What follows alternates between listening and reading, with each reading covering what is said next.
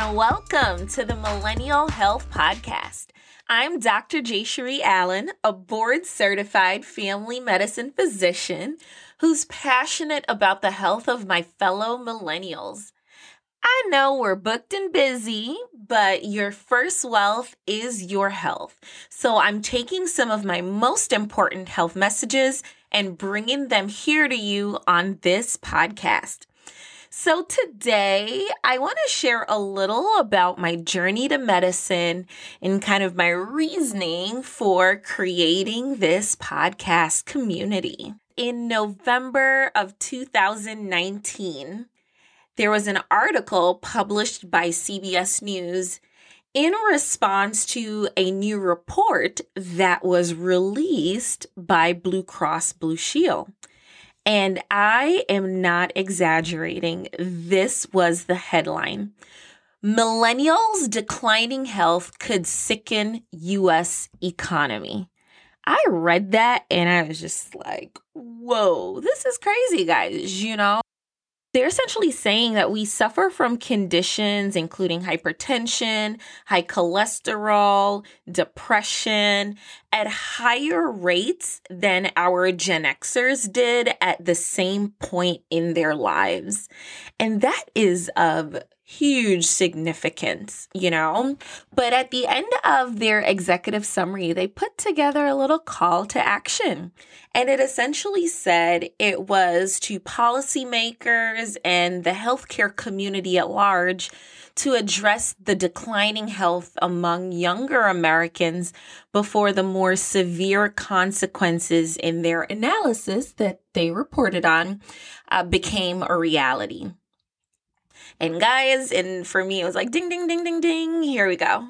My mom is a nurse, and seriously, this happened about 4 to 5 times that I can count. She worked at a teaching hospital, and whenever she would come across like other Black residents or doctors who she really connected with, she would put them on the phone to talk to me. Like, oh, my daughter wants to be a doctor. Could you talk to her? Like, Mom, I'm sure these people are busy. I was in like high school. Seriously, this is like 4 or 5 times that she did this.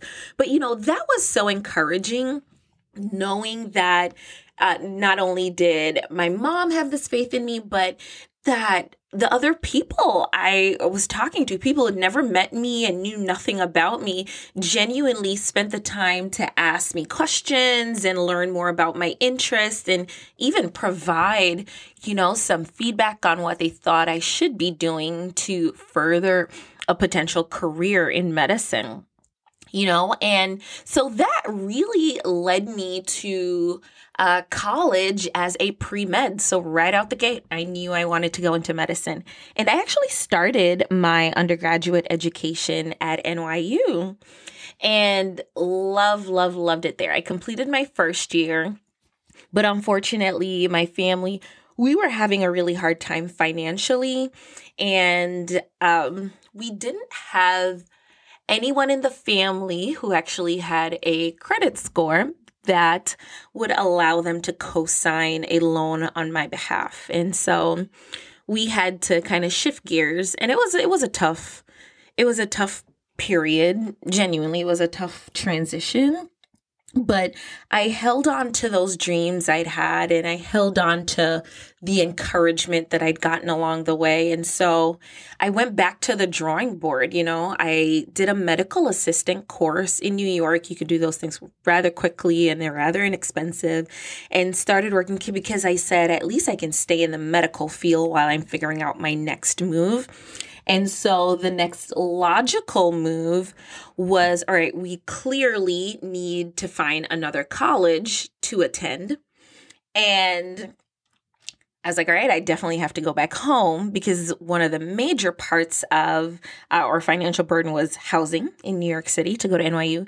So I wanted a college that was cheap, a college that was close enough to home so that I could live at home and just commute, but also a college that still had a reputation of getting students into medical school, because I still knew that was the ultimate goal, And I figured 4 years later, I'd be a little older. I could could build up credit on my own and I wouldn't need a cosigner at that time. So I was hopeful that things would work itself out in the end. And so I ended up going to the City College of New York in Harlem. And oh, that was such an amazing experience there. I was a Colin Powell Fellow and learned so much about health policy. I was able to really integrate myself with that Harlem community and learn so much, right? Not only about food insecurity, but housing insecurity and many of these other socioeconomic factors that contribute significantly to the health of a population, you know? And so that really stirred within me the desire to attend a medical school that had a focus on those issues. And I applied broadly, right? Medical school is a very competitive process. So I wasn't playing any games there. I definitely applied all over. Ended up with a few interviews and I think I had about 3 acceptances when it was all said and done. And I ended up choosing Meharry Medical College. Whew, y'all. That was the best of times and the worst of times. So here I am, a Jamaican girl, moved to the U.S. when I was 10, lived right outside New York City. All those years, I actually went to New Rochelle High School and really enjoyed it there. Had wonderful teachers who really pushed me in the right direction. Started at NYU, then went to City College. So I've just kind of been in New York this whole time. So totally like an urban metropolitan frame of mind and exposure and experiences. And here I was making the decision to go down south. Lord. It was good though, y'all. It was good. It was good. In addition to that, Meharry, if you don't know, is a historically Black college. And so there was so much culture and so much pride associated with being a part of that institution. I just loved every single thing about my time at Meharry. A few things though really stand out. Definitely having a good support system. So I made some amazing friends who are still, I still talk to them on WhatsApp almost daily at this point, and GroupMe. From medical school, and we still work on projects together. So having great friends and great support system is when you need to study, sometimes you just need to be alone, yes, and to really focus and just like crack down. But sometimes, just having someone else sitting across from you who is also studying is just the motivation that you need to get going again, you know? And so shout out to all the amazing people who got me through medical school because they were my study buddies when I needed them. And then another thing from my time at Meharry, I was actually Miss Meharry Medical College. I forgot the year at this point, but I think it was my second or third year of med school that I did that. And it was awesome. So essentially, I was an unofficial community ambassador for the institution. So I'd go into the schools and do these reach out and read programs. We hosted lots of community service events.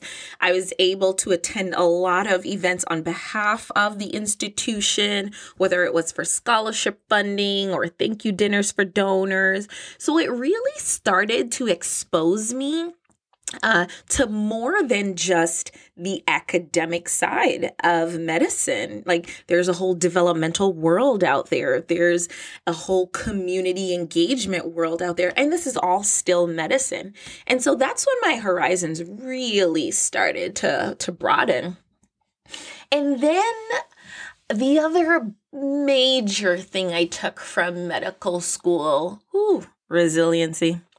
So really learning how to bounce back from failures or missed opportunities. And I'm not getting emotional, but definitely one of the major experiences I think about is a microbiology exam that we took towards the end of our first year. And after your first year of medical school, we have to leave to complete a summer of research, or you could do it on campus, but most people choose to leave and study at other institutions just to broaden their horizons, get some more experience elsewhere. And I mean, y'all, my suitcase was packed. Flights were booked. I was ready to go because I was going to have an awesome summer working in New York City at the Jacobi Medical Center, which I actually volunteered there while I was in college. So I was familiar with the program and the people there, but I wanted to come back as a medical student now that I had a deeper understanding of medicine, working in their Project Brief HIV program. And y'all, the last day of school, I found out that I failed that microbiology shelf exam. Whew. I remember this like it was that day. It was that traumatic. It was kind of crazy. But one of the things that came out of that, my microbiology professor at the time, shout out to Dr. Fatima Lima, she had me, I went to her office and I was just like, Dr. Lima, I don't know what happened. And I failed the exam by like 2 points too. Something so crazy. It was like 2 points and they had just raised a passing score like 2 years prior. It was oh, that one hit me hard. But I went to her and I said, Dr. Lima, like, I don't know what to do. Like, I genuinely, I don't know what to do. And I have this research lined up, plane ticket, and my apartment is, I said I'd be moving out. Like, everything was just falling apart. And I will never forget this. She allowed me to sit there in her office. Honestly, it couldn't have been anything less than 45 minutes, seriously, and allowed me to just cry on her shoulder. And she just told me that everything was going to be okay. There's this quote. It says, I'm not looking at it directly, but something to the essence of, people don't remember like what you said or did or something like that, but they'll remember how you made them feel. And that is genuinely what I remember most in that moment. How she validated my experience, how she allowed me to grieve, honestly, is really what it was, because I felt I'd let myself down. I'd let so many people down, and moving all the way to Nashville, so far away from home with these big dreams, these big goals. And I'm like, am I capable? Like, genuinely, am I enough? Like, am I good enough to be a doctor? Like, I can't even pass the microbiology shelf exam. And, I remember how she just being so compassionate took those feelings of inadequacy away from me. I have no idea how she did this. I'm indebted to her to this day. And so with that, pull it together. The policy is I had to retake the course. I had to resit the exam. And so that's what I did over the summer. And needless to say, passed the exam with flying colors after the fact, right? And so another lesson just on bouncing back and rerouting, right? And building resilience. I love quotes. So throughout this entire podcast, y'all will see I drop these quotes. I should probably start looking them up before I quote them. But there's another one that I like that said, smooth sailing doesn't make for a skilled sailor, and that's true. You do have to go through some ups and some downs to be able to like encourage other people when they're also going through their rough patches, right? But it also gives you another sense of appreciation and gratitude for all it has taken to get to where you are today, and I mean, I'm a whole doctor out in these streets, and I remember that microbiology exam like it was nothing, So I'd encourage you guys on your quest to, my thing is medicine and delivering health in a digestible manner, but whatever your thing is, don't stop, like absolutely don't stop just because of a roadblock or a stumbling block or anything to that effect, And then my last big lesson coming out of medical school was push your limits. Absolutely push your limits.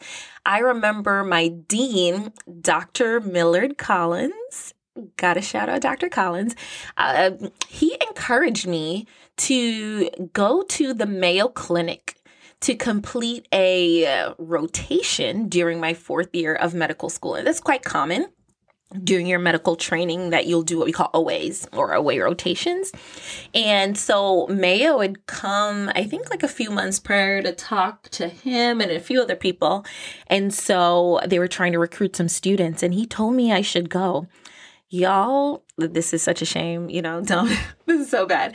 But I couldn't even find Minnesota on a map for you before this experience. When you grow up in New York City, there is New York, there's LA, there's Florida, and Atlanta. There's Atlanta. But then there's a whole lot of land in between. And so this was my first time venturing into the Midwest. And I literally went to the Mayo Clinic, to the family medicine department for a 1-month rotation. And I learned so much in my time there. It was incredible. And I said to myself, if I could learn this much in just 1 month here, what would happen if I spent 3 years here completing my residency training? And I'm sure by now y'all know the rest is history. I went to Mayo, completed my residency. Again, ups and downs, really good days, really bad days. The highs were very high. The lows were the deepest depths of low that I have ever come across in my life. But I told you all about Meharry already, so let's skip the Mayo stories. We'll talk about those later. But God is good. My mentors are amazing, and my family prays to no end. And so I made it out. Absolutely made it out of Mayo. And my experience, though, at Mayo, because Mayo's a very unique place. People fly over hospitals. People fly over whole countries to come to the Mayo Clinic, but it's situated in such an area that you still get a true sense of rural medicine. There's somewhat an element of urban metropolitan medicine, even though on a smaller scale, and certainly academic medicine, and then global health, a lot of the conditions that come in. And so I felt I had a pretty decent basic, at the very least, understanding of many of those areas with the exception of rural health. I knew nothing about rural health. And considering that I chose family medicine, I figured it was important to at least learn a little firsthand about health in this population. And so that defined where I went for my first job. I wanted that firsthand experience. I wanted to be able to contribute to a conversation, right, from genuinely a point of experience and exposure, not just secondhand information. And so took on that challenge, new environment for me, personally and professionally. And y'all, it's been amazing. Absolutely amazing. But I got hit with a real case of burnout. Like these studies that come out, these things that people say about doctors who are burned, that's me. They're talking about, that was M.E. That was Dr. Jay Sheree. It was rough. It was absolutely rough. And so I knew I owed it to my patients, who I care so deeply for, to my nurse, to the other staff, to my fellow physicians in the practice, that I wasn't bringing my best self to the job every day. And how could I do a better job of that? And I had to kind of figure out what exactly it was that was burning me out in this career that I'd worked and fought so hard for, And I had a colleague, I don't know if she wants me to say her name, and I didn't ask permission before recording this, so I won't say her name, but someone I barely knew. I just heard of her through someone, but I reached out because I think our situations were probably a little similar, and she had something to offer to the conversation, and she surely did. She was like, "Have you ever gone to therapy?" And I was like, "No." And she was like, "You should." And so I signed up for therapy. And so I ended up going to therapy, and y'all, I have become the unofficial ambassador for therapy. Okay. If there's a role for an official ambassador out there, please let me know because I will submit my CV. I have become such a believer. It helps you to clear the clutter in your mind. It just does. Think of that closet that you swear you're going to clean. Like, I'm going to clean out the closet. I'm just going to stop throwing things in the closet and I'm going to organize the closet. And you say that over and over and over to yourself. Sometimes you just shut the door because you don't even want to deal with what's going on in that closet, right? And therapy to me was just like a really good friend that came over and helped you to actually clean out that closet. Just having someone to go through that process of reorganizing, reframing, right? That experience, helping to set boundaries and put things in their rightful place. Like, that is what therapy did for me. And I actually recorded a segment with Primary Care Reviews and Perspectives, which is actually a podcast targeted to physicians and advanced practice providers. And so that should be coming out soon, actually. So if you subscribe, please check out that segment. I really talk a lot about encouraging our patients to pursue therapy. But, after therapy, I was like, okay, so we've cleared the clutter. What next? And so I got a business coach. I mean, athletes have coaches and people who want to be successful have coaches. Like, why can't we have coaches too, right? If you want to get somewhere and you want to get some advice and some help. And y'all, that was the start of everything I'm doing here is that business coach. I actually mentioned the idea of a podcast to her. And she challenged me to start with Instagram and Facebook Lives. Just, podcasts include getting the equipment and actually sitting, making time to record and then doing the editing. And you need hosting, you need publishing, And so she was like, it's quite involved. It's quite an involved process. So how about you just start with lives? And I did my blog as a way to organize my content for the lives. And so that was amazing. And we did 10 segments and we're successful in that. And then that article came out in the midst of that. And I was like, boom, it's time. Let's go. So here we are, guys. Here we are. I am so excited to create this community of millennials who want to be healthy. And if you don't want to be healthy, my goal is to convince you that definitely your first wealth truly is your health. And we have time, right? We have time on our side to really get these things right, okay? You are not doomed to these heart attacks and these strokes and, other forms of disability that are being discussed, when people talk about chronic diseases. You're not doomed to that life. We have time with our lifestyle interventions and with personalized advice from your physician who can give you advice based on your specific health condition. We can turn this around, y'all. All right. So thank you all so much for joining me today. I hope this information was beneficial to you. Please subscribe and share with your friends. If you have questions or comments, feel free to reach out on Instagram. I'm at YourFaveDrFriend or Dr. J. Cherie. I dabble on Twitter and Facebook, but to be honest, Instagram's really my platform of choice. So find me there, guys, and let's continue this conversation. All right. Next podcast is coming up soon.